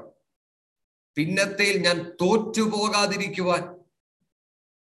നമ്മൾ വചനം പഠിക്കുമ്പോൾ നമുക്കും നമ്മുടെ ജീവിതത്തിൽ ഈ ഒരു ഉറപ്പുണ്ടാകട്ടെ. ദൈവവചനത്തോടുള്ള നമ്മുടെ സീരിയസ്നെസ്, നമ്മുടെ ഡിഗ്നിറ്റി നമുക്ക് ക്യാരി ചെയ്യുവാൻ ഈ വചനം നമ്മളെയും സഹായിക്കട്ടെ. അടുത്തത് 8ാമത്തെ വാക്യം. And let your instruction be sound and fit and wise and wholesome, vigorous, irrefutable and above censure, so that the opponent may be put to shame, finding nothing discrediting or evil to say about us. പൗലോസ് പറയുവാണ്, തീത്തോസേ, ഇനി നീ പഠിപ്പിക്കുന്നതുണ്ടല്ലോ അത് sound ആയിരിക്കണം, പൂർണ്ണമുള്ളതായിരിക്കണം. 2, അത് fit ആയിരിക്കണം. 3, അത് ജ്ഞാനമുള്ളതായിരിക്കണം. 5, അത് പൂർണ്ണമുള്ളതായിരിക്കണം. എന്തിനാണെന്നറിയാമോ? നിന്നെ നോക്കുന്നവർ ഇതിനെതിരെ പറഞ്ഞാൽ നീ പറഞ്ഞ വാക്കുകൾ അതിന് ഉത്തരം കൊടുത്തിരിക്കണം എന്ന് പറഞ്ഞാൽ ഇതിന്റെ അർത്ഥം എന്താണെന്നറിയാമോ? ഇതിനർത്ഥം ഇത് നീ പഠിപ്പിക്കുക മാത്രമല്ല, ഇത് നീ ജീവിക്കണം. ഇത് ജീവിക്കുമ്പോൾ ആത്മാവ് നിന്നോട് ഇടപെടും. ആത്മാവ് നിനക്ക് ഇതിനെക്കുറിച്ച് ബോധ്യം തരും. ഇതിൽ നീ ഉറച്ചു നിൽക്കും. അപ്പോൾ നാളെ നിന്നോട് ആരെങ്കിലും ഇതിനെ എതിർത്ത് പറഞ്ഞാൽ ഇതിന് ഉത്തരം പറയുവാൻ നിനക്ക് കഴിയും. എന്താ കാര്യം? നീ ഇത് ജീവിച്ചതാ. കണ്ടോ? ഇത് ആത്മാവിൽ നിനക്ക് പ്രാപിച്ചതാ. അല്ലാതെ ആരാണ്ട് എന്താണ്ട് പറഞ്ഞതല്ല. മനസ്സിലാവുന്നുണ്ടോ? അപ്പൊ ഒപ്പണന്റ് നിന്നെ ഒപ്പോസ് ചെയ്താലും നിനക്ക് ഉത്തരമുണ്ട് പറയാൻ. 2, നിന്റെ ജീവിതം ശരിയായതായിരിക്കണം. എന്താണെന്നറിയോ? നിന്നെ നാണം കെടുത്തുവാൻ അവർക്ക് ഇടവരുത്തില്ല. അവർ നിന്നിൽ തെറ്റ് കണ്ടുപിടിക്കാൻ നോക്കും, പക്ഷെ അവർക്ക് കണ്ടുപിടിക്കാൻ കഴിയത്തില്ല. എന്താ കാര്യം? നീ സത്യമാകുന്ന വചനത്തിൽ നീ ജീവിക്കുവാൻ നീ നിന്നെ തന്നെ ഒരുക്കി. അപ്പൊ പ്രസംഗിക്കാനല്ല നമ്മൾ കൂടുതൽ പഠിക്കേണ്ടത്. നമ്മൾ പഠിക്കേണ്ടത് നന്നായി ജീവിക്കുവാൻ വേണ്ടിയായിരിക്കണം. Right studying will lead you to right living. പലപ്പോഴും പറ്റുന്നത് പഠിത്തം കൂടുതലും ജീവിതം കുറവുമാണ്.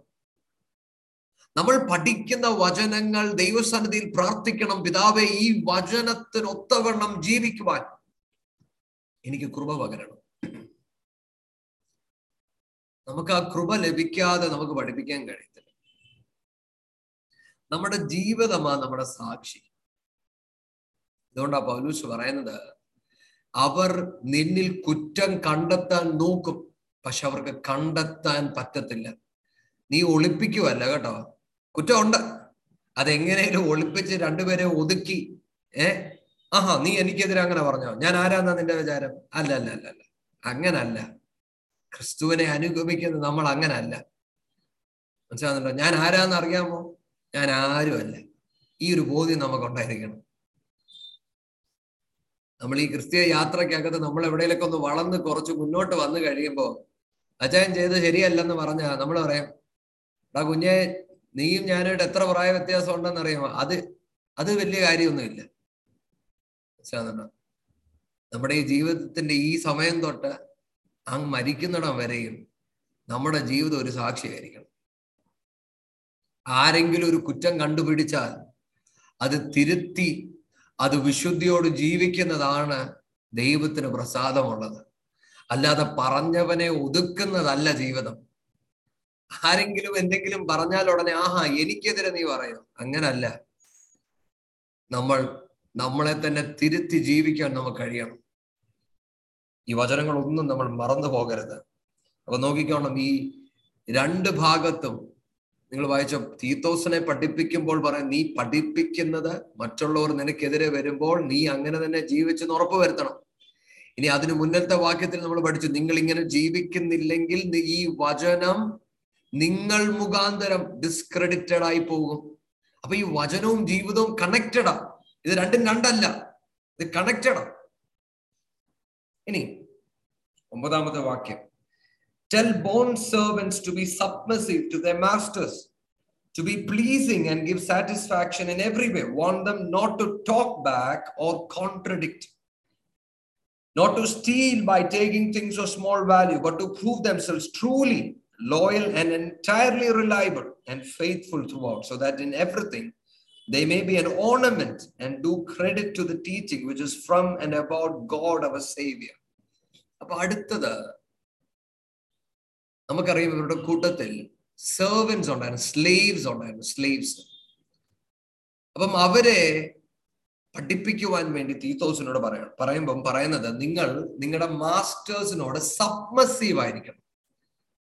നിങ്ങൾ അവർക്ക് താണിരിക്കണം. നിങ്ങൾ സ്ലേവ്സാ. അല്ലാതെ ഞാൻ സ്വാതന്ത്ര്യം കിട്ടി അതുകൊണ്ട് ഇനി എനിക്ക് എന്തുമാകാം, അല്ല. നിങ്ങൾ താഴ്മയോടെ മാസ്റ്റേഴ്സിനോട് സബ്മസീവ് ആയിരിക്കണം. എന്നിട്ട് to be pleasing and give satisfaction every way. എടുത്തിരിക്കുന്ന വാക്ക്, do not talk back and contradict എന്ന് പറഞ്ഞാൽ നിങ്ങളുടെ മാസ്റ്റേഴ്സ് നിങ്ങൾ എന്തെങ്കിലും പറഞ്ഞാൽ നിങ്ങൾ തറുതല പറയരുത്. നിങ്ങൾ അവർക്കെതിരെ പറയരുത്. അയാളെ പറഞ്ഞത് കേട്ടോ, അയാൾ വിശ്വാസിയല്ല, അതുകൊണ്ട് ഇയാൾ പറഞ്ഞൊന്നും ശരിയാകത്തില്ല, ചെയ്യരുത്. അങ്ങനെ പറഞ്ഞിരിക്കുന്നത്, ചെയ്യരുത്. എന്താ കാര്യം? എന്നിട്ട് അടുത്തത്, not steal by taking things of small value.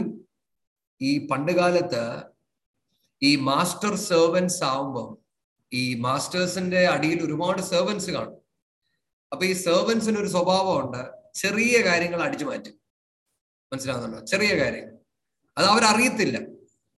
ചിലപ്പം 10 കിലോ അരി ഇടാൻ നേരം അതില് എടാ ഒരു 1/2 കിലോ അങ്ങോട്ട് മാറ്റി, 10 കിലോ വേണ്ട, 1/2 കിലോ ചിലപ്പോൾ പുള്ളി കീശക്കകത്ത് ഇട്ടേക്ക്. അത് പുള്ളി മാസ്റ്റർ അറിയത്തില്ല. മനസ്സിലാവുന്നുണ്ടോ? അവിടെ ചിലപ്പോൾ തൂക്കാൻ നേരം ചെറിയ എന്തെങ്കിലും വീണ് കിട്ടി കാണും, അതെടുത്തങ്ങ് പോക്കറ്റിലോട്ട് ഇടും. മനസ്സിലാവുന്നുണ്ടോ? പൗലോസ് പറയാണ്, അവരോട് പറയണം, do not steal these things. അപ്പം ചെറിയ കാര്യത്തിൽ പോലും നീ സൂക്ഷിക്കണം. എന്തിനാണെന്നറിയാം? To prove yourself that you are loyal and entirely reliable and faithful. 3 കാര്യങ്ങളാണ്. എന്തിനാണെന്നറിയാം? നീ ലോയൽ ആണ്, റിലയബിൾ ആണ്, ഫെയ്ത്ത്ഫുൾ ആണ്. അതുകൊണ്ട് നീ നിന്നെ തന്നെ സൂക്ഷിക്കണം. അവിടെ എഴുതിയിരിക്കുന്ന വേർഡ് കണ്ടോ? So that in everything they may be an ornament. 10ാമത്തെ വാക്യം ഒന്ന് വായിക്കാമോ ജീസസ്? 10ാമത്തെ വാക്യം. ദാസന്മാർ നമ്മുടെ രക്ഷിതാവായ ദൈവത്തിന്റെ ഉപദേശത്തെ സകലത്തിലും അലങ്കരിക്കേണ്ടതിന് യജമാനന്മാർ കീഴടങ്ങി സകല വിധത്തിലും പ്രസാദം വരുത്തുന്നവൻ, എതിർപറകയോ വഞ്ചിച്ചെടുക്കുകയോ ചെയ്യാതെ സകലത്തിലും നല്ല വിശ്വസ്തത കാണിക്കുന്നവരുമായി ഇരിപ്പാൻ കൽപ്പിക്കാം. കണ്ടോ? അലങ്കരിക്കേണ്ടതിന്, ഓർണമെന്റ്. കണ്ടോ വേർഡ്? അപ്പം ഒരിടത്ത് ദൈവവചനം ഡിസ്ക്രെഡിറ്റഡ് ആകരുതെന്ന് പറഞ്ഞു. ഇപ്പം സ്ലേവ്സിന്റെ കാര്യത്തിൽ വന്നപ്പോ പറയുവാണ്, നിങ്ങൾ പഠിച്ചിരിക്കുന്ന ഒരു വചനം ഓർണമെന്റ് ആകുവാൻ നിങ്ങളുടെ ജീവിതത്തെ നിങ്ങൾ സൂക്ഷിക്കണം. ശരിയാണ്, നിങ്ങളുടെ മാസ്റ്റേഴ്സിന്റെ അടിയിലാണ് നിങ്ങൾ ഇരിക്കുന്നത്. പക്ഷെ നിങ്ങൾ നിങ്ങളുടെ ജീവിതത്തെ വളരെ സൂക്ഷ്മതയോടെ ജീവിക്കണം. നിങ്ങൾ വിശ്വസ്തരെന്ന് അവരറിയണം, നിങ്ങൾ റിലയബിൾ ആണെന്ന് അറിയണം, നിങ്ങൾ ലോയൽ ആണെന്ന് അറിയണം. മറ്റൊരു അർത്ഥത്തിൽ ദൈവമക്കളെ ഇത് പഠിപ്പിക്കുന്നത് എന്തിനാണെന്നറിയാമോ? നമ്മൾ ഇത് പ്രാർത്ഥിക്കണം, പിതാവേ എന്നെ കാണുമ്പോൾ അപ്പച്ച ഇത് എന്റെ ജീവിതത്തിൽ ഉണ്ടാകണമേ. റിലയബിൾ എന്ന് പറഞ്ഞാൽ എന്താ അർത്ഥം എന്നറിയാമോ? നമ്മൾ പറയത്തില്ല, ചിലവരെ നമുക്ക് തന്നെ അറിയാല്ലേ, നമ്മൾ ചിലവരെ ചില പണി ഏൽപ്പിച്ച നമുക്ക് തന്നെ അറിയാം, ചിലവരെ ഏൽപ്പിച്ച പിന്നെ തിരിഞ്ഞു നോക്കണ്ട, അവര് ചെയ്തിരിക്കും, എന്ത് സംഭവിച്ചാലും അത് ചെയ്യും. ചിലവരുണ്ട് നമ്മൾ ഏൽപ്പിച്ച നമ്മൾ പറയാതിരിക്കുന്നതായിരുന്നു ബെറ്റർ എന്ന് നമുക്ക് തോന്നിപ്പോ. കാരണം നമ്മൾ അതിന്റെ പുറകെ നിന്ന് എല്ലാം ചെയ്യേണ്ടി വരും. അങ്ങനെ ആകരുത്. ക്രിസ്തുവിനെ അനുഗമിക്കുന്നവർ അങ്ങനെ ആകരുത്. നിന്റെ മാസ്റ്റർ നിന്നെ ഒരു കാര്യം ഏൽപ്പിച്ചാൽ അവൻ പറയണം, ഇവനെ ഏൽപ്പിച്ചാൽ മതി. 2 ലോയൽ, 3 ഫെയ്ത്ത്ഫുൾ, വിശ്വസ്തൻ. അവന്റെ 10 രൂപ കൊടുത്താൽ അതിനകത്തുനിന്ന് 50 പൈസ കിട്ടിയാലും തിരിച്ചു കൊണ്ടുകൊടുത്തിരിക്കും. ഫെയ്ത്ത്ഫുൾ. ദൈവമക്കളെ വചനം പറയുന്നതാണോ? ഇതെല്ലാം എന്തിനെ കാണിക്കുന്നറിയാമോ? So that in everything they may be an ornament and do credit to the teaching. നിങ്ങൾ ഇങ്ങനെ ചെയ്യുമ്പോൾ നിങ്ങൾ പഠിച്ച വചനത്തിന് ക്രെഡിറ്റ് കിട്ടുകയും നിങ്ങൾ ഒരു ഓർണമെന്റ് ആകും. എന്ന് പറഞ്ഞാൽ നിങ്ങളുടെ മാസ്റ്റർ ഉണ്ടല്ലോ, നിങ്ങൾ ഈ ചെയ്യുന്ന കണ്ടിട്ട് നിങ്ങളൊരു അലങ്കാര വസ്തുവായി പുള്ളി കാണും. ഈ അലങ്കാരം ഉണ്ടായതിന്റെ കാരണം നീ കേട്ട് പഠിച്ച തിരുവചനം, പഠിച്ച വചനം നിന്നെ ലോകത്തിന്റെ മുന്നിൽ ഒരു വിലയേറിയ ഒരു അലങ്കാര വസ്തുവാക്കി മാറ്റും. പൗലോസ് പറയുന്നത്, എടാ കുഞ്ഞെ, നിന്റെ കഴിവല്ല, ക്രിസ്തുവിന്റെ സ്വഭാവം നിന്നിലുണ്ടെങ്കിൽ മറ്റുള്ളവർ നീ പഠിക്കുന്ന വചനത്തെ സ്തുതിക്കും. നമ്മൾ ഈ മാർക്കറ്റ് പ്ലേസിൽ ഇറങ്ങണം. സഭയ്ക്കകത്ത് മാത്രമല്ല, ലോകത്തിലോട്ട് ഇറങ്ങണം. നമ്മൾ ഈ ജോലിയൊക്കെ ചെയ്യണം. അപ്പോഴേ അറിയത്തുള്ളൂ ശരിക്കുമുള്ള വിശ്വാസി ആരാ, അല്ലാത്തവരാരാണ്. ഈ പള്ളിക്കകത്ത് വരുമ്പോ സ്വോത്രം പറയാൻ എല്ലാവർക്കും പറ്റും. പക്ഷെ ഈ ഓഫീസിന്റെ അകത്തോട്ട് ചെല്ലണം, ജോലി ചെയ്യുന്നതിന്റെ അകത്തോട്ട് ചെല്ലണം. അവിടെ ഈ സ്വോത്രം പറയുന്നവർ കാണിക്കുന്ന സൂത്രം കണ്ടാൽ നമുക്ക് തന്നെ തോന്നിപ്പോ ഈ പുള്ളിയാണോ സ്വോത്രം പറഞ്ഞത്. ശരിക്കും ക്രിസ്തുവിനെ അനുഗമിക്കുന്ന ഒരാൾ തിങ്കൾ തൊട്ട് ശനി വരെയുള്ള അവന്റെ ജീവിതം എന്താണെന്നറിയാമോ? സ്വോത്രത്തിന് ഒത്തവണ്ണം ഒരു ജീവിതമാണ്. അതായിരിക്കണം നമ്മുടെ ജീവിതം, അതായിരിക്കണം നമ്മുടെ പ്രാർത്ഥന. നമ്മുടെ ജീവിതത്തിൽ നമുക്ക് എന്ത് നഷ്ടപ്പെടട്ടെ, നമ്മളെ മറ്റുള്ളവർ ലജ്ജിപ്പിക്കട്ടെ, മറ്റുള്ളവർ നമ്മളെ മോഷ്ടിക്കട്ടെ, എങ്കിലും നമ്മളെക്കുറിച്ച് ആരും അത് പറയുവാൻ ഇടവരരുത്. നമ്മുടെ പ്രാർത്ഥന ഇതായിരിക്കണം എപ്പോഴും, ദൈവമേ, ഞാൻ പഠിക്കുന്ന ഈ വചനത്തിനൊത്തവണ്ണം ജീവിക്കുവാൻ നീ എനിക്ക് കൃപ പകരണം. എനിക്ക് 1 രൂപ കുറഞ്ഞാൽ, എന്റെ കുടുംബം പട്ടിണി കിടന്നാലും ഞാൻ ഒരിക്കലും മറ്റുള്ളവരെ കളിപ്പിക്കത്തില്ല. ഞാന് ബിനുവിന്റെ വല്യപ്പച്ചനെ കുറിച്ച് കേട്ട ഒരു കഥയുണ്ട്. ഞാൻ അപ്പച്ചനെ കണ്ടിട്ടില്ല. ഇവരൊക്കെ മർത്തോമ ഫാമിലി എന്നാ. അപ്പം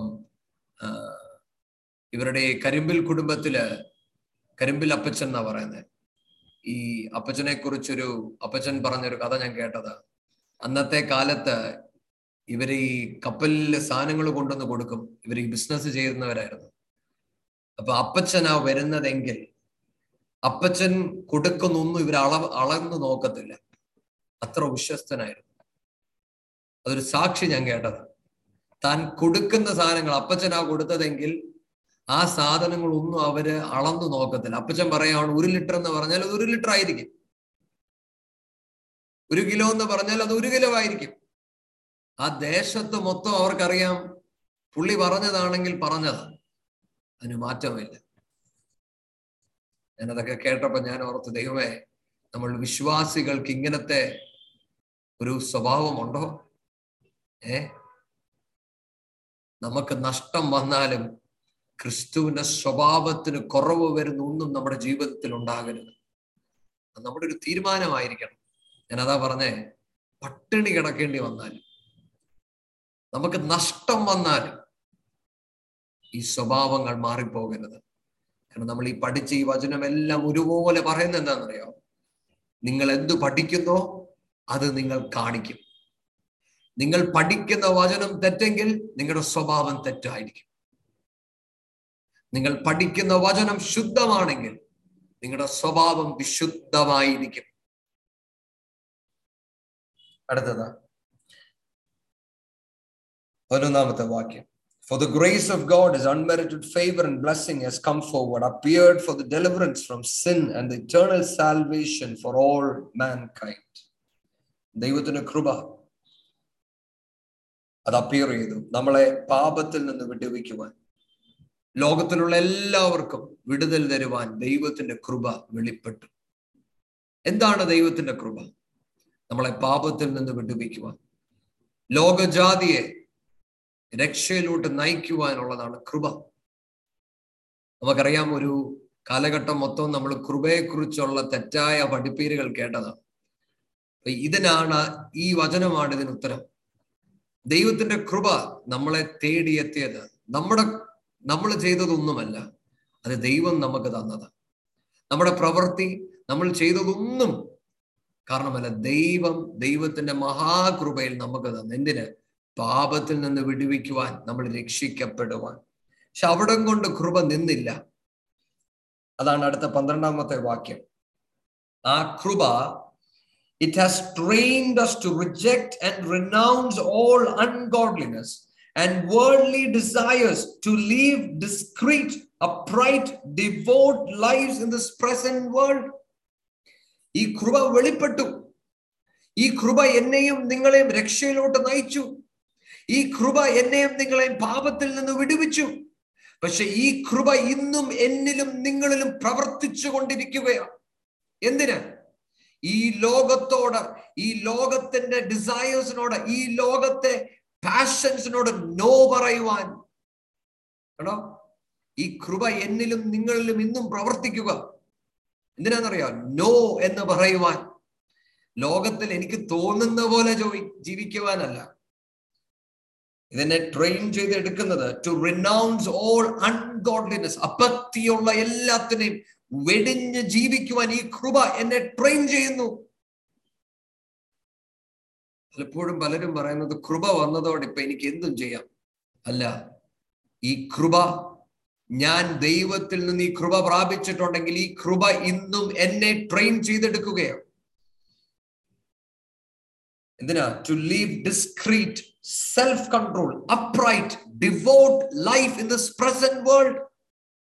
ശ്രദ്ധയുള്ള ഒരു ജീവിതം. ഈ കൃപ എന്നിൽ വളരുന്നുണ്ടെങ്കിൽ, ഈ കൃപയ്ക്കകത്താ ഞാൻ വളരുന്നെങ്കിൽ, ഞാൻ എന്നെ തന്നെ ശ്രദ്ധയുള്ളവനായ ജീവിക്കുന്നത്.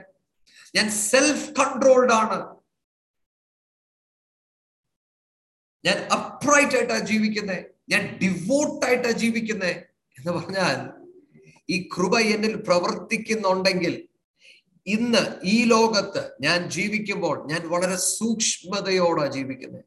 ഞാനൊരു ഭക്തനെ പോലാ ജീവിക്കുന്നത്. ഞാൻ ദൈവത്തിന്റെ മുഖം നോക്കിയാ ജീവിക്കുന്നത്. മറ്റൊരർത്ഥത്തിൽ എന്നെ കാണുന്നവർ ഇവൻ ശരിക്കും കൃപയിൽ വസിക്കുന്നു എന്ന് പറയുന്നത് എങ്ങനെയാണെന്നറിയാമോ? എന്റെ ജീവിതത്തിൽ ഞാൻ ആത്മീയതയ്ക്ക് കൊടുക്കുന്ന വില, ഞാൻ കൃപയ്ക്കകത്താ ജീവിക്കുന്നതെന്ന് മറ്റുള്ളവർ തിരിച്ചറിയുന്നത് ശ്രദ്ധയേറിയ ജീവിതം. അല്ലാതെ ദൈവം എനിക്ക് കൃപ തന്നു, അതുകൊണ്ട് ഇനി എനിക്ക് എന്റെ ഇഷ്ടം പോലെ ജീവിക്കാം, തോന്നുന്ന പോലെ ജീവിക്കാം, ദൈവം കരുതിക്കോളും. അല്ല, ഒരിക്കലുമല്ല. ഞാനും നിങ്ങളും ശരിക്കുമുള്ള കൃപ കണ്ടുമുട്ടിയിട്ടുണ്ടെങ്കിൽ നമ്മൾ ഭക്തിയോടെ, ശ്രദ്ധയോടെ, ദൈവപ്രസാദത്തിൽ ഈ ഭൂമിയിൽ നമ്മൾ ജീവിക്കും. നമ്മൾ ലോകത്തോടെ, അഭക്തിയോടെ നമ്മൾ നോ പറയും. അഭക്തി നമ്മൾ കാണുമ്പോൾ അതിനെ വെടിഞ്ഞു ജീവിക്കുവാൻ, ലോകപരമായ ജീവിതം കാണുമ്പോൾ അതിനോട് നോ പറയുവാൻ ഈ കൃപ നമ്മളെ ട്രെയിൻ ചെയ്യും. എന്നിട്ട് തീർന്നില്ല. അപ്പൊ ഇത് നമ്മളെ ട്രെയിൻ ചെയ്തു. അപ്പൊ ഈ കൃപ നമ്മളെ ദൈവത്തിലോട്ട് അടുപ്പിച്ചു.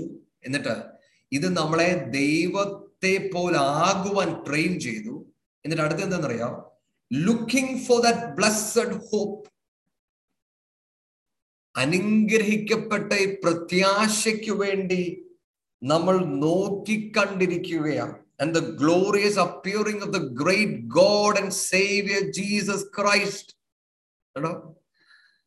ഇത് എന്തിനാ ട്രെയിൻ ചെയ്യുന്നതെന്ന് അറിയാമോ? ഇതെന്നെ ഇങ്ങനെ ട്രെയിൻ ചെയ്ത് എന്റെ അപ്പന്റെ വരവനായിട്ട് ഞാൻ നോക്കി പാർത്തിരിക്കുകയാ. മനസ്സിലാവുന്നുണ്ടോ? ഞാൻ എന്റെ ദൃഷ്ടി മൊത്തം എന്റെ നാഥന്റെ വരവിന് വേണ്ടിയാ. ശരിക്കും എനിക്ക് ഈ കൃപ എന്നിൽ വന്നിട്ടുണ്ടെങ്കിൽ ഇതെന്നെ ലോകത്തിനും അഭക്തിയിൽ നിന്ന് എന്നെ മാറ്റുന്നതിന്റെ കാരണം എന്താണെന്നറിയാമോ? എന്റെ ദൃഷ്ടി മൊത്തം എന്റെ നാഥന്റെ വരവാണ്. എന്റെ നാഥന്റെ വരവിനെ കുറിച്ചാണ് എന്റെ ഹൃദയം മൊത്തം നിറഞ്ഞിരിക്കുന്നത്. ഹല്ലേലൂയ. ഇതാണ് ശരിക്കുമുള്ള കൃപ. ഈ കൃപ നമ്മളെ രക്ഷയ്ക്ക് നടത്തിയെന്ന് മാത്രമല്ല, രക്ഷയ്ക്കായി നമ്മളെ ട്രെയിൻ ചെയ്ത് ആ വരവനായിട്ട് നമ്മളെ ഒരുക്കിയെടുക്കുന്നതാണ് ശരിക്കുമുള്ള കൃപ. അല്ലാതെ എന്റെ അപ്പച്ചൻ എനിക്ക് കൃപ തന്നപ്പം ഇനി എനിക്കെല്ലാം എന്തും ചെയ്യാം എന്നുള്ളതല്ല. അതൊരു ഫോൾസ് ഗ്രേസ് ആണ്. ഡൈട്രിക് ബോൺഹെഫർ എന്ന് പറഞ്ഞൊരു ദൈവദാസൻ പറഞ്ഞതുപോലെ, പുള്ളി ഇതിനെ പറയുന്നത് ചീപ്പ് ഗ്രേസ് എന്നാ പറയുന്നത്. ചീപ്പ് ഗ്രേസ്. ചീപ്പ് ഗ്രേസ് എന്ന് പറഞ്ഞാൽ വലിയ കാര്യങ്ങളൊക്കെ പറയുന്നുണ്ട്, പക്ഷേ ദൈവത്തിന് കൊടുക്കേണ്ട വിലയില്ല. പല കാര്യങ്ങൾ പറയുന്നുണ്ട്, പക്ഷെ ലോകത്തെ വിട്ടു നടക്കുവാൻ പറഞ്ഞു കൊടുക്കുന്നില്ല. അഭക്തിയെ വിട്ടു നടക്കണമെന്ന് പറഞ്ഞു കൊടുക്കാത്ത കൃപ, എന്റെ നാഥന്റെ വരവിനെ നോക്കിപ്പാർക്കാത്തൊരു കൃപ, അത് ചീപ്പ് ഗ്രേസ് ആണ്. നമ്മൾ ഈ പഠിക്കുന്ന കൃപ അത് ചീപ്പല്ല കേട്ടോ. ഈ കൃപ എന്റെ യേശു ക്രൂശിൽ എനിക്കും നിങ്ങൾക്കും വേണ്ടി വില കൊടുത്തപ്പോൾ നമുക്ക് ഫ്രീ ആയിട്ട് കിട്ടിയതാ. പക്ഷെ അതിന് വിലയില്ലെന്നല്ല, എന്റെ നാഥന്റെ ജീവന്റെ വിലയുണ്ട് അതിന്റെ മേൽ. അതുകൊണ്ട് അടുത്ത് പറയുന്നത്, who gave himself for us that he might redeem us from all iniquity and purify unto himself a peculiar people, zealous of good works. 14ാമത്തെ വാക്യം ഒന്ന് വായിച്ച സിസ്റ്ററെ.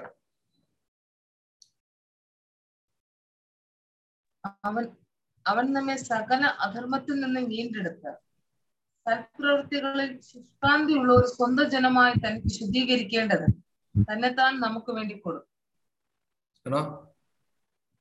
യേശുപ്പച്ചൻ നമുക്കായിട്ട്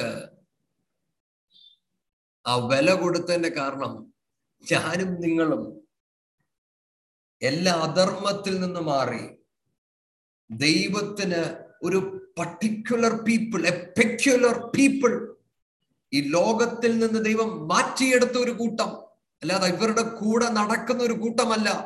എന്റെ യേശു ഈ വില കൊടുത്തത് ഞാനും നിങ്ങളും ഒരു special people, zealous for good works, നല്ല പ്രവൃത്തിക്ക് സീലുള്ള ഒരു കൂട്ടർ, അവർ എഴുന്നേറ്റ് വരുവാൻ വേണ്ടിയാണ്. അതിനാ ദൈവം നമുക്ക് ഈ കൃപ പകർന്നു തന്നത്. ഈ കൃപ നമുക്ക് ഇതുകൊണ്ട് അവൈലബിൾ.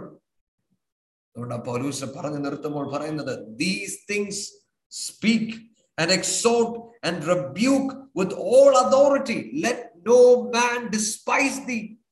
ഈ വക കാര്യങ്ങൾ നീ പറയുകയും പ്രബോധിപ്പിക്കുകയും ശാസിക്കുകയും ചെയ്യണം. സർവ അധികാരത്തിലും നീ ഇത് ചെയ്യണം. അപ്പം ഇത് സഭയിൽ പഠിപ്പിക്കേണ്ടതാ. ഈ വചനം വെച്ച് നീ പ്രബോധിപ്പിക്കേണ്ടതാ. ഈ വചനം വെച്ച് നീ ചിലവരെ തിരുത്തേണ്ടതാ. അപ്പൊ ഇതൊക്കെ നമ്മൾ എവിടെ കേൾക്കേണ്ടതാ? സഭയിൽ കേൾക്കേണ്ട കാര്യമാണ്. കാരണം നമ്മുടെ സ്വഭാവം ഇതിൽ വെളിപ്പെടേണ്ടതാ. നമ്മൾ പറഞ്ഞു, let no man despise thee. ആരും നിന്നെ തള്ളിക്കളയാതിരിക്കട്ടെ, നിന്നെ ചെറുതായി കാണാതിരിക്കട്ടെ. കാരണം ശരിക്കുമുള്ള സുവിശേഷം ഇതാണ്.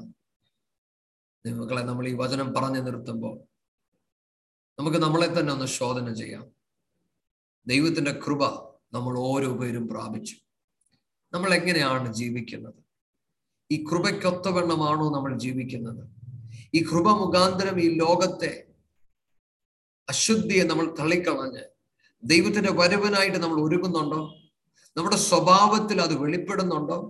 നമ്മുടെ സ്വഭാവം അത് കാണിക്കുന്നുണ്ടോ? മറ്റുള്ളവർ നമ്മുടെ സ്വഭാവത്തെ കാണുമ്പോൾ നമ്മളൊരു ആത്മീയരെന്ന് പറയുന്നുണ്ടോ? അതോ നമ്മുടെ ജീവിതം കണ്ട് ഈ ദൈവ വചനം ഡിസ്ക്രെഡിറ്റഡ് ആയി പോകുന്നുണ്ടെങ്കിൽ ഇന്ന് രാത്രിയിൽ നമുക്ക് ദൈവസന്നിധിയിൽ പ്രാർത്ഥിക്കാം. പിതാവേ, ഇന്നു മുതൽ ഞാൻ എൻ്റെ ജീവിതം നിന്റെ സന്നിധിയിൽ സമർപ്പിക്കുന്നു. പിതാവേ, നിന്റെ ഇഷ്ടം എൻ്റെ ജീവിതത്തിൽ വെളിപ്പെടട്ടെ. പിതാവേ, അങ്ങേ പോലെ ആകുവാൻ എന്നെ സഹായിക്കണം. ഈ വചനം എന്ന പ്രമാണത്തിൽ ജീവിക്കുവാൻ, ഈ വചനം ഞാൻ മുഖാന്തരം അശൈംഡായി പോകരുത്. നമുക്ക് നമ്മളെ തന്നെ നയിപ്പിക്കാം. വലിയവനായ ദൈവമേ, ഒരിക്കൽ കൂടെ അങ്ങയുടെ സന്നിധിയിലോട് ഞങ്ങൾ ഒരുമിച്ച് വരും. ഈ നല്ല വചനത്തിനായി സ്തോത്രം. പിതാവേ, ദൈവത്തിന്റെ കൃപയും ദൈവത്തിന്റെ സാന്നിധ്യവും ഞങ്ങൾ ഇതുവരെയും അറിഞ്ഞു. പിതാവേ, ഈ വചനം ഞങ്ങളോട് ഇടപെട്ടതിനായി സ്തോത്രം. ഞങ്ങൾ പഠിക്കുന്ന വചനം അത് ഞങ്ങളുടെ ജീവിതത്തിൽ വെളിപ്പെടട്ടെ. ദൈവം ഞങ്ങളുടെ സ്വഭാവത്തിൽ വെളിപ്പെടട്ടെ. ഞങ്ങൾ ഏത് പ്രായത്തിലുള്ളവരാണ്, ആ പ്രായത്തിലെല്ലാം ഇത് വെളിപ്പെടട്ടെ. ദൈവം ഞങ്ങൾ ദൈവവചനത്തിന് ഒത്തവണ്ണം ജീവിക്കുവാൻ കൃപ തരണം. ഞങ്ങൾക്ക് തന്നിരിക്കുന്ന ഈ കൃപയ്ക്കായി സ്തോത്രം. അങ്ങയുടെ വരവനായിട്ട് ഞങ്ങളെ ഒരുക്കണം നാഥ. അങ്ങയുടെ നാമം മഹത്വപ്പെടുമാറാകട്ടെ. വചനം കേട്ട എല്ലാവരെയും അങ്ങ് അനുഗ്രഹിച്ചാലും ദൈവത്തിന്റെ കൃപയും ദൈവത്തിന്റെ സാന്നിധ്യവും അനുഭവിക്കാൻ ഞങ്ങളെ സഹായിക്കും. കൃപ കൊണ്ട് നിറയ്ക്കണം. യേശുവിൻ നാമത്തിൽ അപേക്ഷിക്കുന്നു. പ്രാർത്ഥന കേട്ടനാൾ.